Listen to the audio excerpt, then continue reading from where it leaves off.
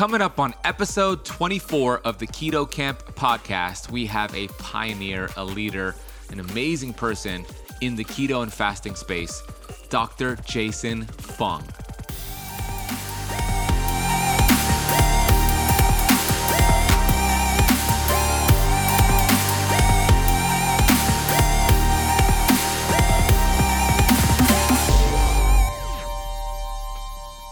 In a year, for 365 days a year and 3 meals a day, you're talking about 1,000 meals. Even if you do a 7-day fast, you're going to miss 21 of your 1,000 meals. Like, how is that a big deal? Like, I just don't understand why people make such a big deal of it. And even like 3 meals. Okay, you're going to go do a 24-hour, 36-hour fast. You miss 3 meals out of 1,000 that you had that year. So if you're 50 years old, you've eaten like 50,000 meals and you've missed 3 and you think it's a big deal. It's like you think you're gonna die, right? It's like, I don't think so. What do people think body fat is there for? It's there for you to use, so use it. That's the whole point. I'm a certified functional health practitioner who's on a mission to educate 1 billion people. I've been obese for most of my life. From rock bottom to the top of the mountain, I am passionate about studying ancient healing strategies like fasting and the ketogenic diet and curating this information on the Keto Camp podcast. My goal is to bring you the thought leaders in this space. My name is Ben Azadi, and I want to thank you for spending part of your day with me. Hey Keto Camper, thanks for joining me today on this special episode. It's special because if you have been studying the health space, specifically the low carb and fasting space, then you know all about Jason Fung.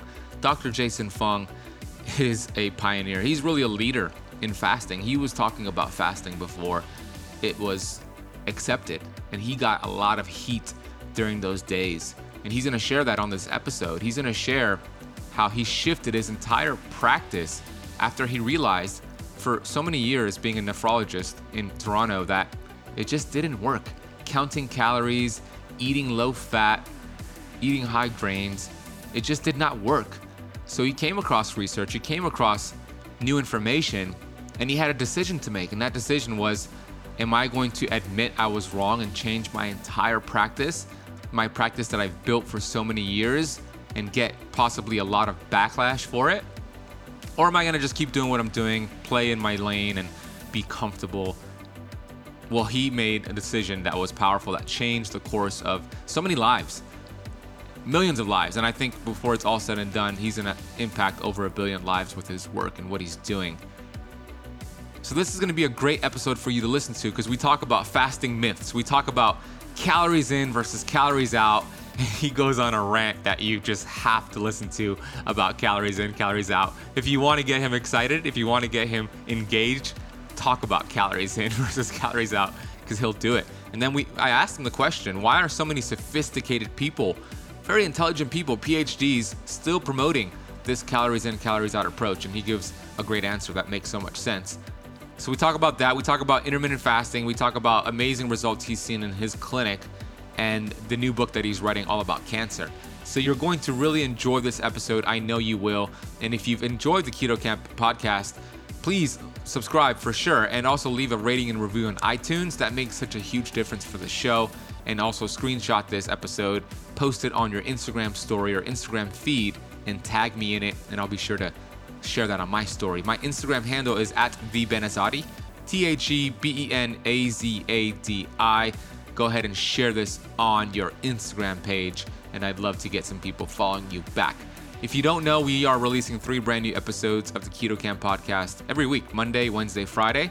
So stay tuned for everything you want to learn about keto, fasting, performance, and longevity. This is the podcast for you. This episode is sponsored by the world's healthiest coffee beans. And what am I talking about? Who am I talking about? Purity coffee beans. I get mine delivered to me on auto ship every single month. These are delicious, high antioxidant, mold-free coffee beans. Did you know that coffee beans are the most sprayed crop in the world? When you're going to these places like, well, I'm not going to name names, but these coffee shops, they are going to have coffee that have pesticides in them that open up your tight junctions, cause leaky gut, and eventually could lead to autoimmune diseases.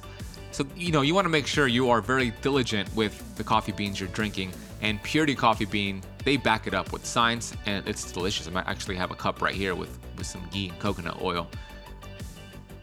So you can get your beans over at ketocampcoffee.com. That's the www.ketocampcoffee.com. And also, I announced this in the previous episodes, I'll be speaking at Low Carb USA in Boca Raton, Florida, January 17th through the 19th, 2020.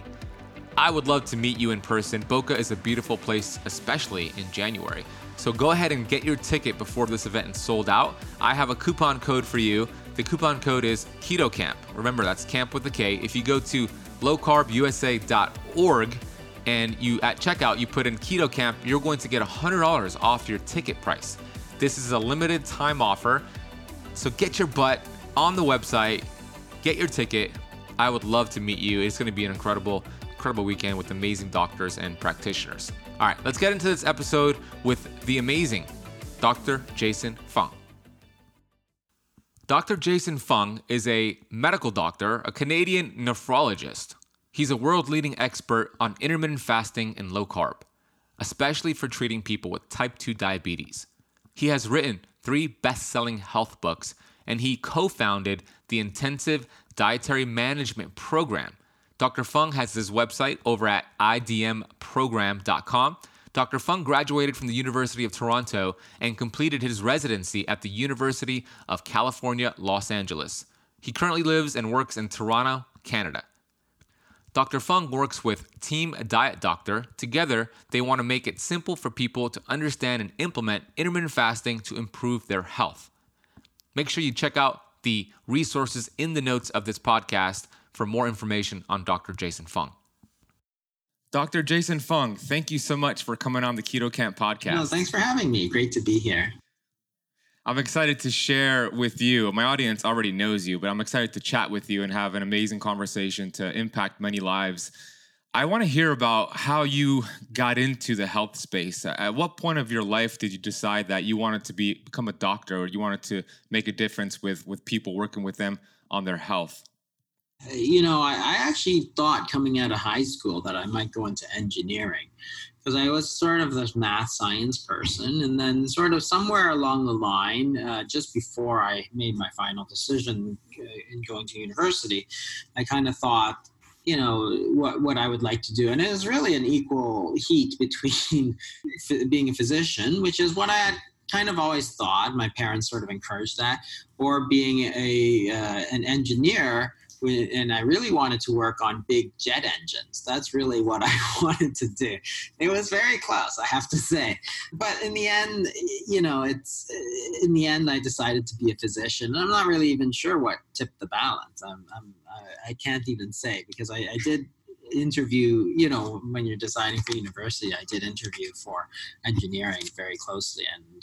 But yeah, in the end, I thought, okay, being a physician's probably what is sort of more suited to my style. And then even for a couple of years in university, I thought maybe I'd like to do research, because I like new things and I like to think about things. And is it really being a physician, or how about helping people by doing research? So again, it was also after 2 years, I applied to medical school. And it was, again, it's sort of an even heat between going and just doing pure research and becoming a physician. And again, it was sort of like a dead heat. But in the end, I decided if I was a physician, I could still do research. So it's, that way I could do both and not limit myself. So that's sort of where things came about. But you never know where things end up. But I'm happy where I am. So. Well, I can tell you this: millions of people are happy that you chose the medical route, because if you were designing jet engines, yeah, that would be cool and all, but you wouldn't have impacted the lives that you're impacting. So thank God you chose the medical route, because you're making a big difference. It's so cool to look back and see how you just connect the dots and how just one decision just impacts your life and so many others. So you decided on medical school. What made you decide on nephrology, on the kidneys, on kidney disease? What made you go in that direction? So, even in medical school, there's all sort of different types of doctors. And certain specialties appeal to different types of doctors. So a lot of the sort of sporty types, they go into orthopedics and sports medicine. A lot of the, the nurturing types, they go into like pediatrics. And so people sort of divide themselves according to their certain personalities within medicine. Nephrology is sort of a very a specialty where you think a lot about stuff. That is, there's a lot of complex things to do with dialysis and electrolytes and so on, and it's something that you generally have to think a lot about. But it's not like an action specialty like cardiology, where you just go in there and you throw in a stent, and or surgery where you go in and cut somebody's appendix out. So it suited my personality better, and that's really why I really gravitated towards nephrology, just because it's sort of a thinking person sort of specialty. Internal medicine, which is all the internal organs, including, say, the heart and the kidneys and the liver, all of those are sort of part of internal medicine, which is sort of this more thinking specialty rather than the other. So I like that. It appealed to me. It suited my personality. Awesome. And right now you're known for being a big advocate of a low carb diet, intermittent fasting. At what point of your career did you start to realize that things were not working the way you wanted to work?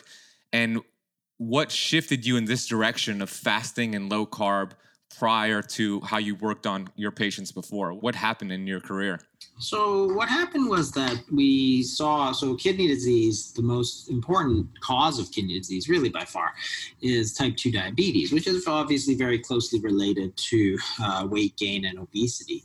So the way I was taught, and everybody is taught, we learn all about medications, surgeries, procedures like dialysis, but you don't learn a lot about nutrition. So I really had no interest in any of that. It really wasn't considered part of the sort of medical specialty. It's sort of like, that's what dietitians do. It's not what doctors do sort of idea. And I thought like that for a long time as well.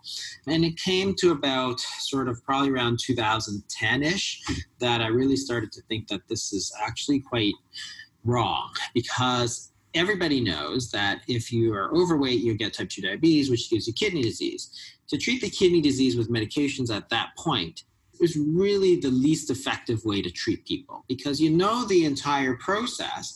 Therefore, if people don't gain weight, they don't get type 2 diabetes and they never get kidney disease, as opposed to treating the kidney disease at the end with some medications, which are of variable use, and then eventually holding their hand as they go on dialysis. So it was very unsatisfying to me to know that there's a disease that is sort of preventable, but I wasn't doing anything to prevent it. I was just seeing them when they got their kidney disease and then said, oh, here's some medication for you. And that's not what I signed up for. I'm there to make people better. So therefore, that's where I really, really sort of became very interested in the question of how do you lose weight? What causes weight gain? And the real question was, to me, and I thought about it in a very medical sense, is what causes weight gain? Because that's the way you approach things. So if it's your appendix that's giving you problems, you need to know what the cause is so you can treat it. You don't just say, well, you have pain in your tummy, here's some Tylenol. That's not the right approach, because you haven't taken care of the actual issue. So you have to really look at what the root cause of the disease is. And that's really what you should be doing in order to be successful. So then that's when I really, really started to look at the question of what causes weight gain. And I think that's a question that not a lot of people ever thought about, because we all thought it was pretty obvious. Well, too many calories. Calories in, calories out. And as I looked into it further, I realized that the whole calorie sort of story is just not scientific at all. It's terrible. It's like the whole thing is all wrong for a lot of reasons. And that was the first sort of moment I thought, well, this is sort of strange, because everything I thought I knew, everything I've been taught in terms of weight gain and obesity, which is so important for so many of these diseases, is actually completely and utterly incorrect. You can go back and you can look and you can say, okay, well, are there any randomized control trials, which is sort of the gold standard of medical evidence, that calorie-reduced diets will help you lose weight? And like, no, there's not. Is there any, practical experience? I was like, yes. Literally billions of people have done calorie-reduced diets, and like virtually none of them lose weight. So it's not like it was super successful. It was like super unsuccessful, and yet I, as a physician, was pushing these calorie-reduced diets because that's all I knew. And I thought, okay, well, that's got to change. So that's really where I started to think about it and really, go back to sort of basics and say, what is causing weight gain and so on. And that's sort of what led to the obesity code, which is talking about really what the underlying cause of weight gain is. Then I came to the second question, which is that once you realize, okay, what causes weight gain? And for a lot of people, it's really hyperinsulinemia or too much insulin in the body. Then you come to the second question, which is very important in terms of treatment, in terms of what are you going to do about it? So there's several strategies to reduce insulin, obviously. So we're focused on calories when we should have been focused on sort of the hormone insulin. So you can lower it with carbohydrate-reduced diet. So that is successful up to a certain point. But then I thought, well, I tried it for a lot of patients and, some were successful, some were not successful. But then I thought, well, there's got to be like a better way to do this because, obesity in the 1970s is virtually non-existent. And now it's sort of like 70% of the American adult population. So that's when I started to think about fasting. And of course, the first thing I thought was, wow, that's a really, really bad idea. And it was the same process. I was thinking like, okay, well, wait a second here. I think it's a bad idea because that's what everybody tells you. Oh, you're going to go into starvation mode and you're going to be so hungry. You're going to be forced to stuff donuts in your mouth. But then I thought, okay, well, let's think about this for a second and let's look at what the medical literature actually says about fasting. And again, the same thing is like, it was completely the opposite of what I thought I knew, which is fascinating and a huge opportunity because, hey, if here's a strategy that has been used for thousands of years and nobody's using it, then I can use it and make people better. And what was interesting was that as I started to introduce some of this stuff to patients, and because, that's what I do, I see patients, some of the stories were just incredible. And we published a couple of these. We published a case series on a couple of these. And essentially people with 20 plus years of type 2 diabetes, it was like gone in like, a month and a half sort of thing. And these were patients I was treating. I'm like, whoa, I just treated you wrong for the last 10 years because I just took away the whole thing just by changing your diet. And it's not easy. So, I don't want people to get the impression that, oh, hey, you just make this quick switch and it's, all sunshine and unicorns. It's tough and you got to stick to it. You got to work at it. Fasting's less fun than, say, eating pizza and donuts. So you have to really give people the support and the education that they need. And a lot of people were dead set against it because their doctors would tell them, hey, that's the worst thing you could do. And in fact, just this morning I saw a patient and they said the same thing. I had told them, hey, you should do some fasting. They went to talk to their physician and their dietitian. And then he came back to me and said, I haven't done it because they told me it's the worst thing I could possibly do for my type 2 diabetes. I'm like, well, you can do whatever you like. But, his A1C was like 10. So it's like he wasn't doing great on the standard diet. So that's sort of how things came about that I really became really interested in sort of both weight loss and intermittent fasting as a treatment. Because low-carb diets had been around for a long, long time. They'd been around since Atkins and successful to a certain degree. And, of course, had been really coming back in terms of ketogenic diets, which was slightly different than sort of, and even paleo diets, sort of variations on Atkins-style diets. But nobody had really been talking about intermittent fasting, especially like 5-6 years ago when I really started talking about this. Nobody was talking about intermittent fasting. And it's sort of, when you think about it, it's actually the most obvious thing that you can do. Yeah, and nobody was talking about it. Now it's one of the most searched terms on Dr. Google, and you're a big part of that. It is obvious, right? When you don't eat, you lose weight. You eat, you gain weight. Insulin goes up, you store fat. It makes a lot of sense. And I want to know, why are there so many sophisticated people out there who have PhDs, and I'm not going to name names, but they're very smart people who say that if you want to lose weight, you just got to cut your calories and exercise more. It's all an energy expenditure hypothesis to lose weight. Why are they still saying this to this day? I think it's because it's very difficult if you've built sort of a career based on calories. And you got to realize that there's a lot of people that are very interested in keeping the focus on calories. And they got busted a few years ago. So Coca-Cola, for example, had been funding the University of Colorado to promote this global energy balance consortium or something like that. And it was profiled in the New York Times because what Coca-Cola wanted to do, of course, was to keep people focused on calories so that they could say, well, if you eat 100 calories of broccoli, it's as fattening as 100 calories of Coca-Cola, which of course is completely not true. Like, who gets fat eating broccoli? Like, just about nobody. But they wanted to make that sort of equivalent so that you don't think that there's anything particularly wrong with that sugary soda that you're about to drink, and it's very profitable for them.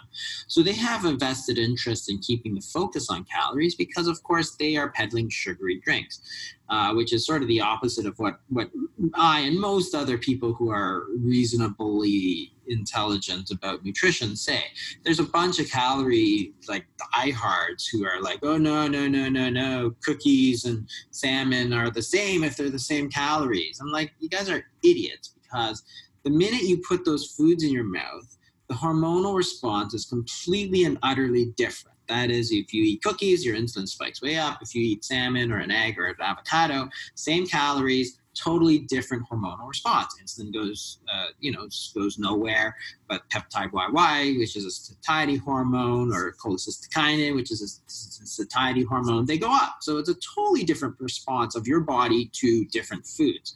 And that's obvious. We can measure that. There's no reason you can't measure that. But for some reason, people still say, oh, no, it's about calories.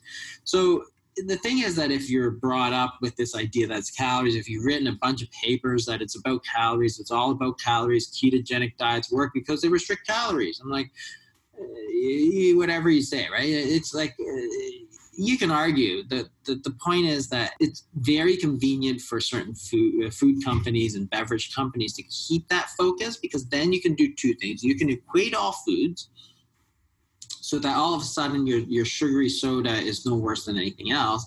And you can equate diet and exercise, because diet and exercise are totally different things. Diet is what you eat. It affects the liver mostly. Exercise is mostly about skeletal muscle.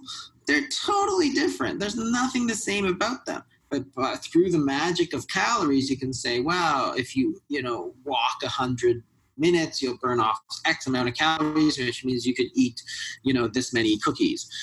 There's nothing the same about them, because again, they're completely different physiologic pathways, and calories is not a physiologic term.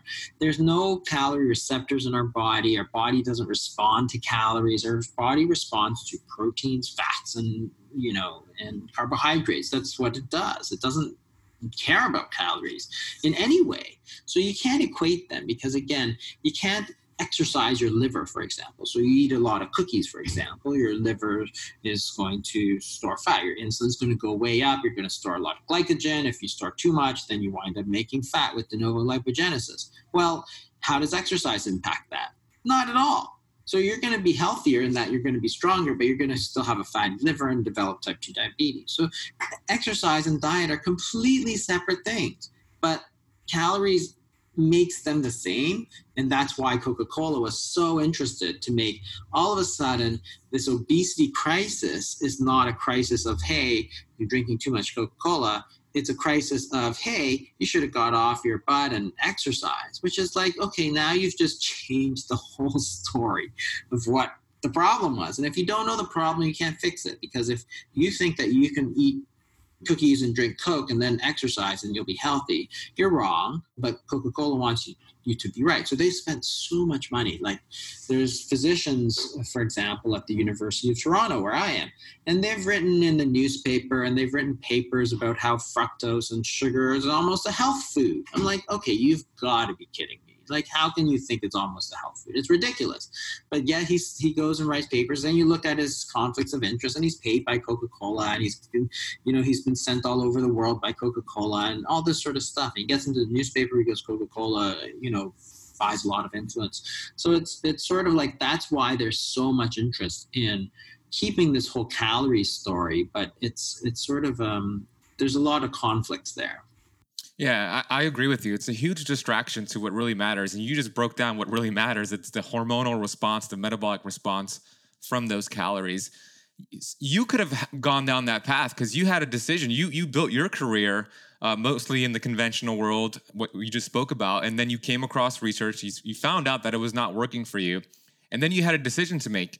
You had a decision to explore the ketogenic diet, a low-carb diet, and intermittent fasting, or stick to your guns and do what you built your career doing.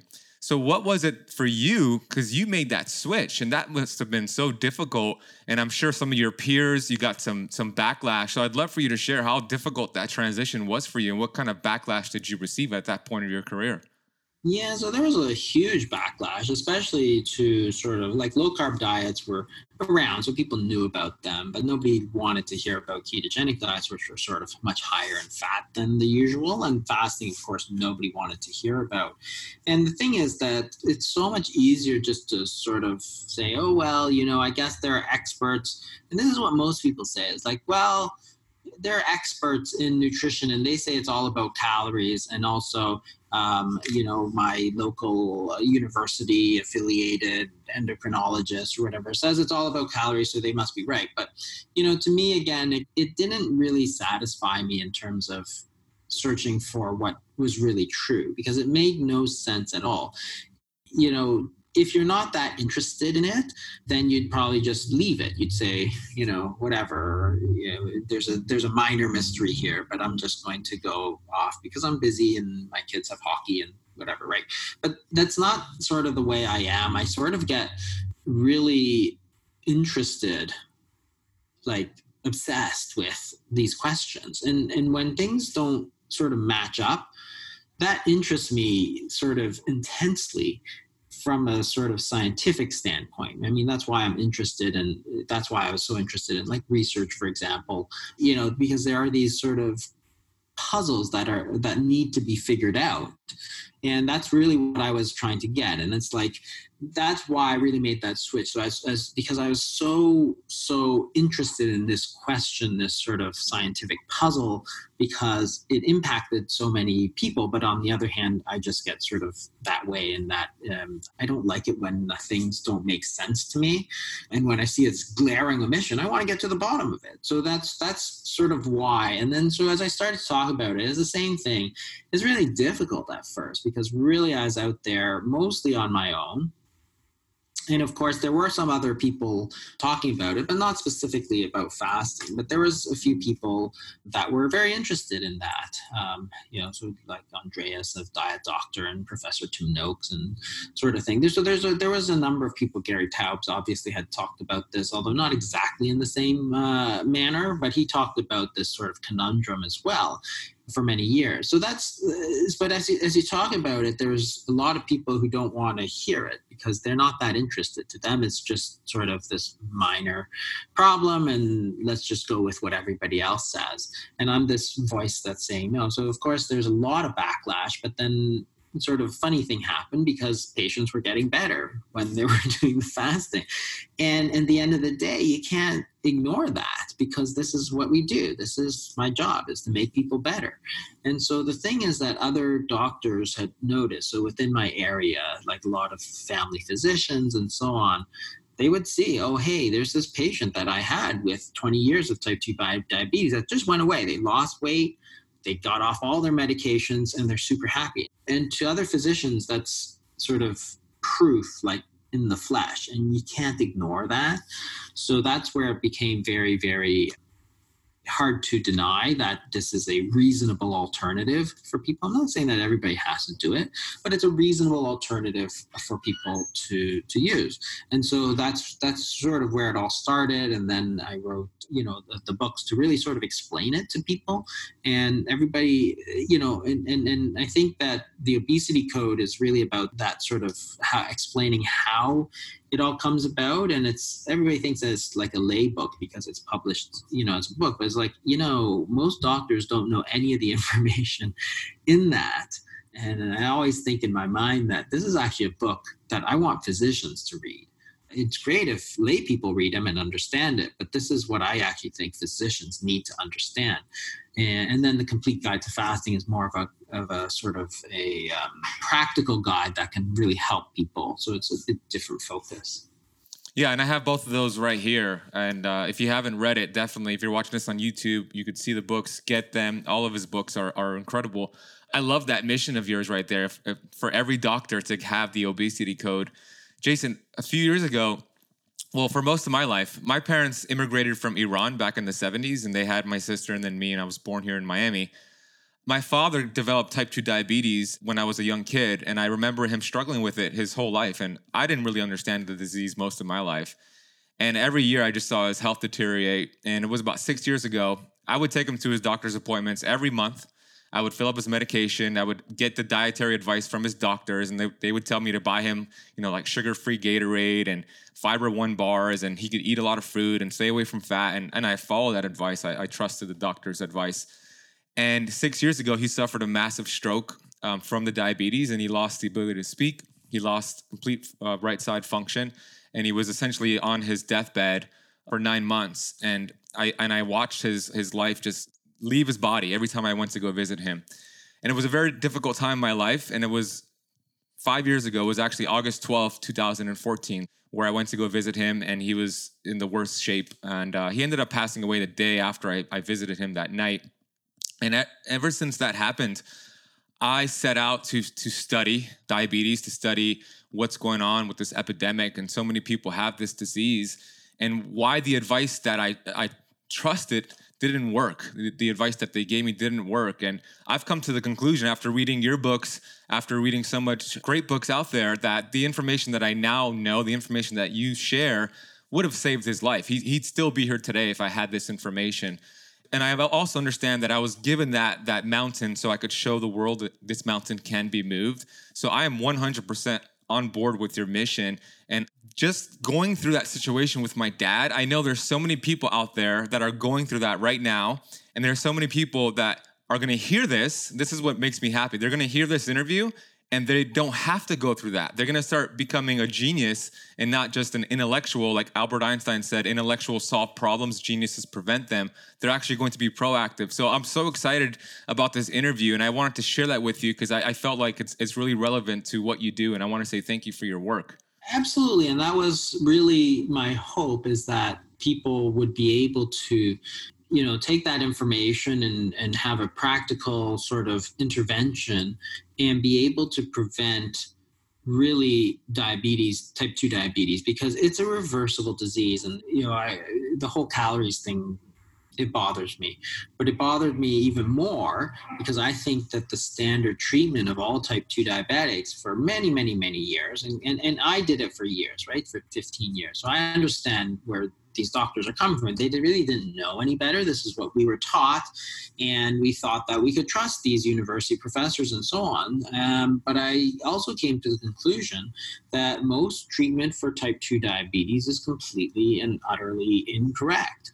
Like, we focus on the wrong thing. We focus on getting the sugar down by giving medications when we should have been focusing on the diet to make people lose weight, because if you lose weight, your diabetes gets better.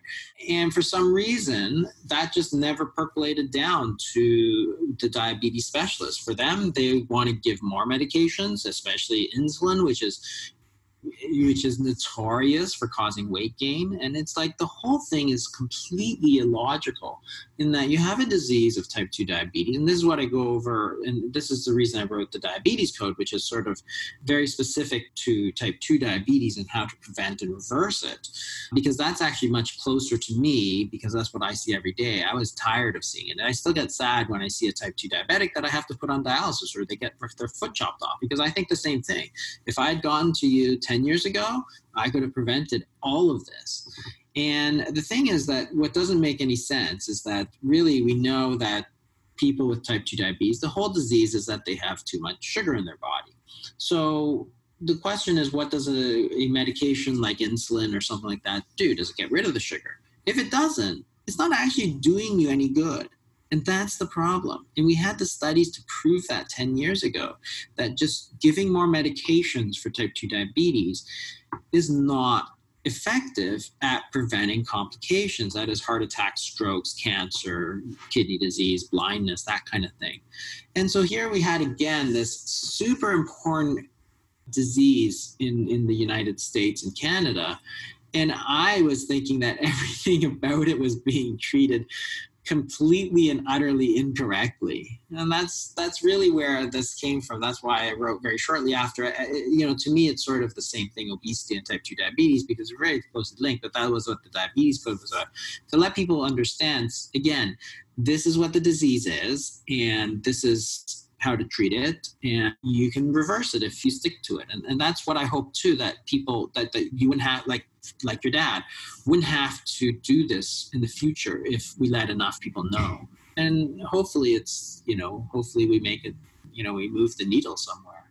Yeah, and we definitely are. So if somebody's listening to this right now and they have type 2 diabetes, or a family member has it, and they're taking insulin and the blood sugar is going down, where is the sugar going? If it's showing that on their glucose meter it's going down, where is the sugar actually going? Yeah, people don't think about it like that, but it's super, super logical, because it's like, okay, if body is not getting rid of the sugar, where did it go? Because the blood sugar went down, the sugar went into the liver, got turned into fat, and you gained weight. And as you gain weight, everybody knows that type 2 diabetes is going to get worse. So it's like, okay, you're taking a medication that is eventually making your type 2 diabetes worse. Like, that's not the right thing to do. Like, you're supposed to be making it better. And that's the point. But you can use this sort of free, natural intervention like intermittent fasting to say, well, if your blood sugar is going down because you're fasting, where'd it go? Well, it all got burnt off for energy. That's where it went. We know where it went. So it's like, it's so much more logical to treat it in this way. And it explains so much about the disease, because why is there so much type 2 diabetes now and there wasn't 20, 30, 40 years ago? And, you ask regular physicians, they'll say, I don't know. People are taking too many calories. I'm like, okay, show me your physiologic pathway of how calories leads to type 2 diabetes. Like, please, show me any physiologic pathway, because we're supposed to be so science-based in medicine, where calories even comes in. Because the calorie of a fat, protein, and carbohydrate are totally different. They're metabolized differently. They have different metabolic fates. Protein, for example, is not a store of energy. It's used to build protein.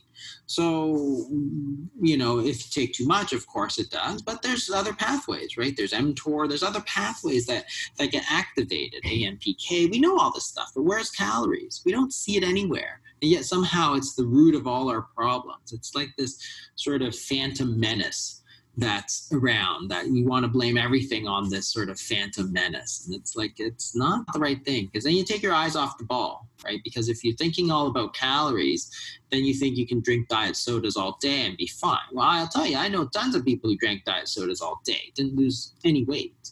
They did much worse. Yeah, it's a distraction. It's a complete distraction. So how many people have gone through your clinic, the IDM program, and have you put on a fasting protocol? Do you have an estimation? It's several thousand at least. It's quite a few. So we've changed it. So we used to just run it. And the reason we have so many is that, again, something that was different that we did. So Megan Ramos who works with me very closely for the last sort of 10 years. She's amazing, by the way. Yeah, she's an amazing educator. So she actually... almost went to medical school too, but then wound up doing this because she thought was more life-changing. But the thing is that when I started, I took a medical approach to it. So instead of saying, okay, well, here's somebody who's fasting, and there have been fasting clinics in Germany, for example, and you pay 3,000 euros and you go for a week and you fast. Well, you're not going to get many people doing it for 3,000 euros for a week. But I took a sort of more approach because I'm a physician. The way I approach it is that a patient comes to see me, and 10 minutes later, I tell them what they need to do. Sometimes I give them a prescription or whatever, and then I book a follow-up appointment. And I see people I see a lot of people every day. So I did the same thing with the fasting. It's not something that I'll spend like weeks on one person with. It's like you come in, I tell you what you need to do, and then 10 minutes later, I see the next person and tell them what to do. So I'm seeing 20, 30 people a day, 5 days a week, year after year. The numbers just sort of add up. So it's been at least several thousand people that we've treated. I mean, now we're trying to sort of expand it a bit so that we have more, make this approach sort of available online so that it's not sort of local within my area in Toronto, that we can help people sort of all over. So it's thousands of people. And, some of the stories are just, they make me so happy because it's like, somebody will read it or listen to a podcast and then just start doing it because it's their own decision. And then they get off their medications and their doctors are flabbergasted. They don't know what's happened. They're losing weight. They're off their medications. They're super healthy. Their blood work has come back to normal.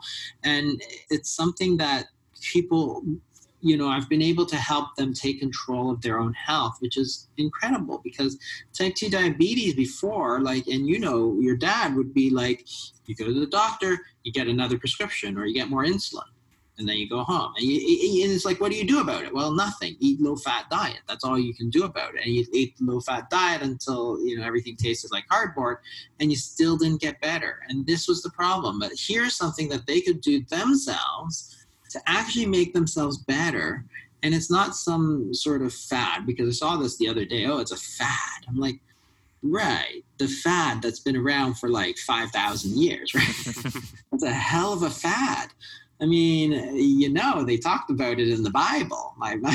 Every year around Easter, around Lent, we talk about fasting. Every single year for the last 10 years. Actually, I probably didn't pay attention much, but in the last 5 years for sure.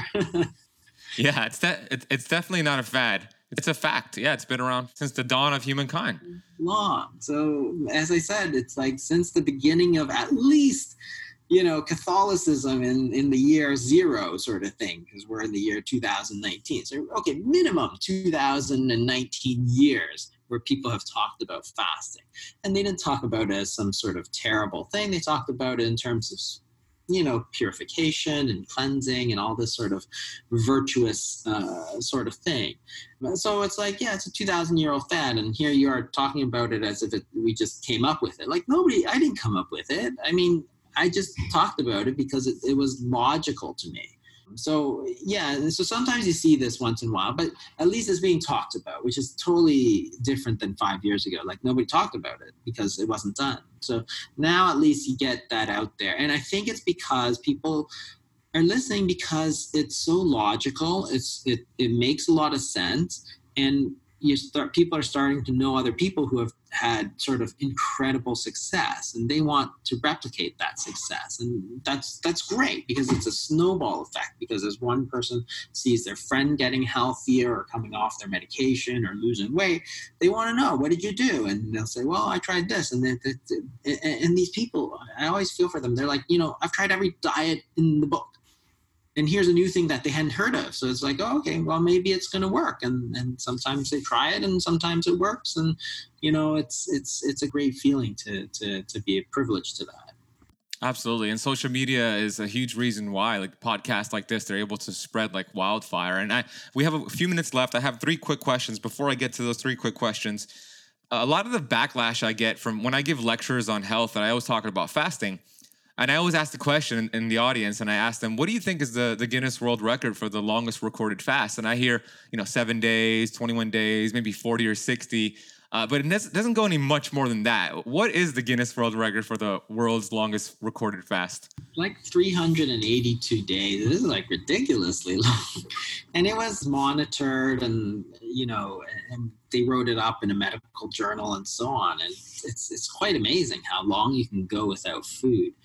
And the guy apparently had felt well through that entire thing. They wrote up the whole case history and he felt great and didn't feel sick or anything, because you hear all these things about fasting. Oh, you're going to be weak, you're not going to be able to concentrate, and it's just strange that the truth is almost exactly the opposite of that. Most people feel so much better and feel more energy and more concentration and better abilities. And to me, the most important thing is that people feel well through that entire thing. So that's an incredible thing, and it gives people a sense like, hey, the other way to think of it, is that if not going with food for one day is not a big deal if the world record is 382 days. But the other thing to think about is in a year for 365 days a year and 3 meals a day, you're talking about 1,000 meals.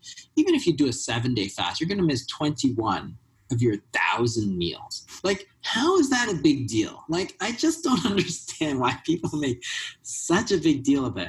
And even like 3 meals. Okay, you're going to go do a 24-hour, 36-hour fast. You miss 3 meals out of 1,000 that you had that year. So if you're 50 years old, you've eaten like 50,000 meals and you've missed 3 and you think it's a big deal. It's like you think you're going to die, right? It's like, I don't think so. What do people think body fat is there for? It's there for you to use. So use it. That's the whole point. Exactly. It's an amazing mechanism, the fact that we store fat to survive. Okay, final 3 questions, Jason. Number 1, what's the most exciting thing that you're working on right now? The most exciting thing, I think, I'm working on a book on cancer, which is a very, very interesting topic, I have to say.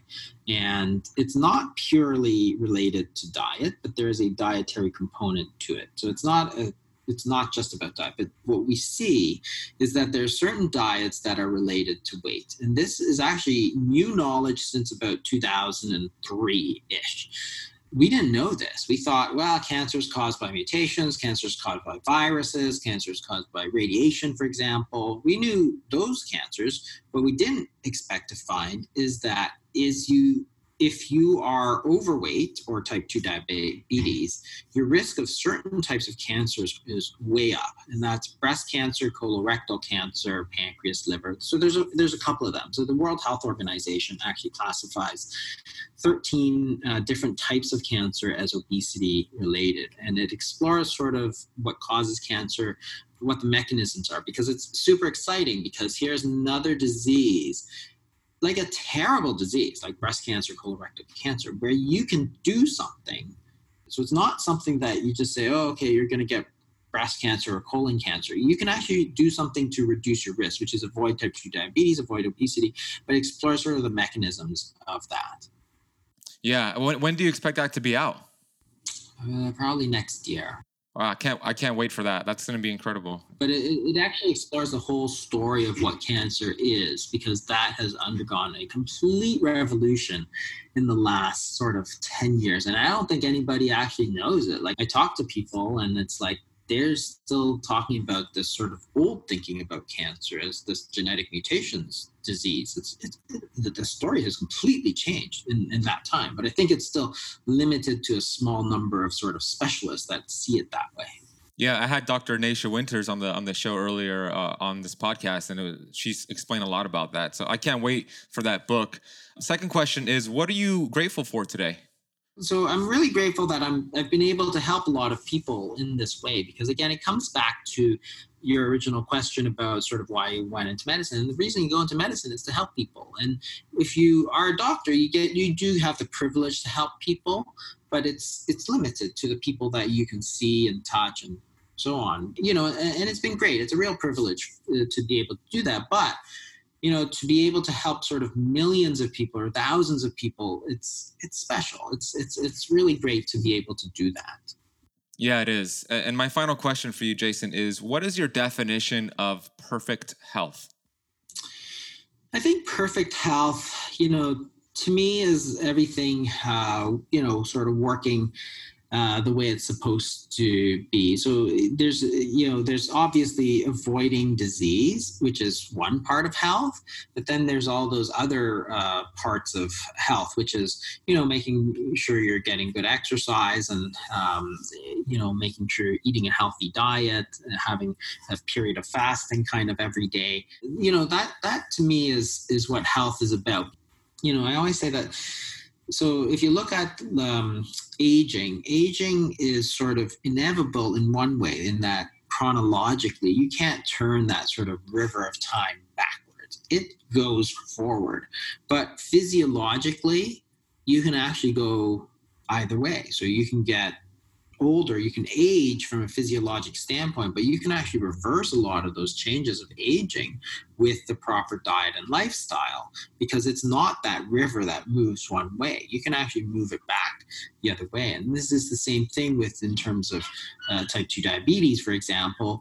That's going to age you like really fast. You're going to get heart disease. You're going to get stroke. You're going to get all that. But these are all changes that increase with age, but increase even more with type 2 diabetes. But you can get rid of that type 2 diabetes. So you can actually reverse that. So you're almost sort of going backwards in time to sort of restore a lot of health. And to me, it's about trying to reverse all those changes that we can. Obviously, it's not perfect, but it's something that we can do that we didn't think that we could do sort of like 5-6 years ago. We didn't think we could reverse type 2 diabetes. We didn't think we could reverse obesity. Didn't think we could do all these things, but we can. And that's to me is very exciting. It is. It's very empowering for the person listening right now. And I want to say, as we close off this interview, I know you got to run. Thank you so much. I want to acknowledge you for your work. Everything that I do, all the people that I educate, your fingerprints are all over that. And you said you're happy to help thousands of people, millions of people. I think before it's all said and done, there's going to be billions of people that you have helped with your work. And what you're doing out there is so valuable. Like I said, my father will still be here today if I used your work. So I want to say thank you so much for what you're doing. And if you need anything at all, know that I support you 100%, Jason. And thank you for your time today. Thank you. Thank you so much.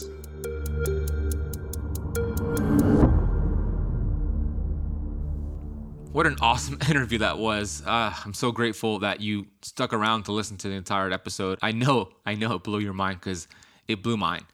Make sure you share this. If you have somebody in your life with diabetes, type 2 diabetes, somebody who's obese or overweight, please share this episode with them. Just copy and paste the link and just share it with them via text or whatever it is on social media. It could save their life. This information can save their life. If you haven't done so already, be sure to check out the notes of this podcast. You're going to see detailed notes. We have somebody working full-time who puts everything we spoke about, every resource, every link in the notes section. So go ahead and do that and check out Dr. Fung's work for sure.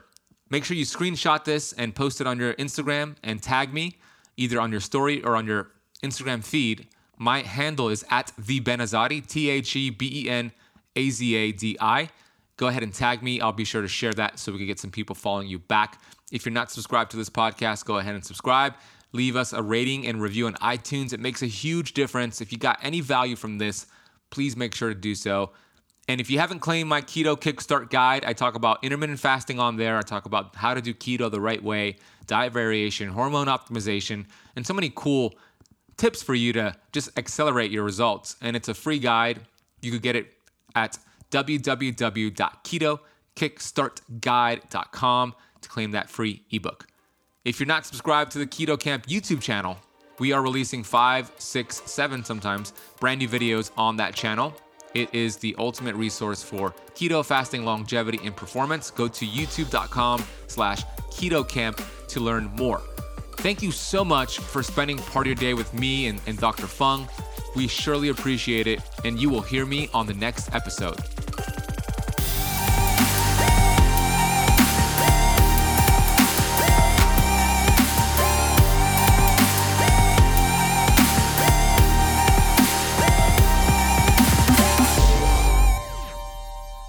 This podcast is for information purposes only. Statements and views expressed on this podcast are not medical advice. This podcast, including Benazadi, disclaims responsibility from any possible adverse effects from the use of information contained herein. Opinions of guests are their own, and this podcast does not accept responsibility of statements made by guests. This podcast does not make any representations or warranties about guests' qualifications or credibility. Individuals on this podcast may have a direct or non-direct interest in products or services referred to herein. If you think you have a medical problem, consult a licensed physician.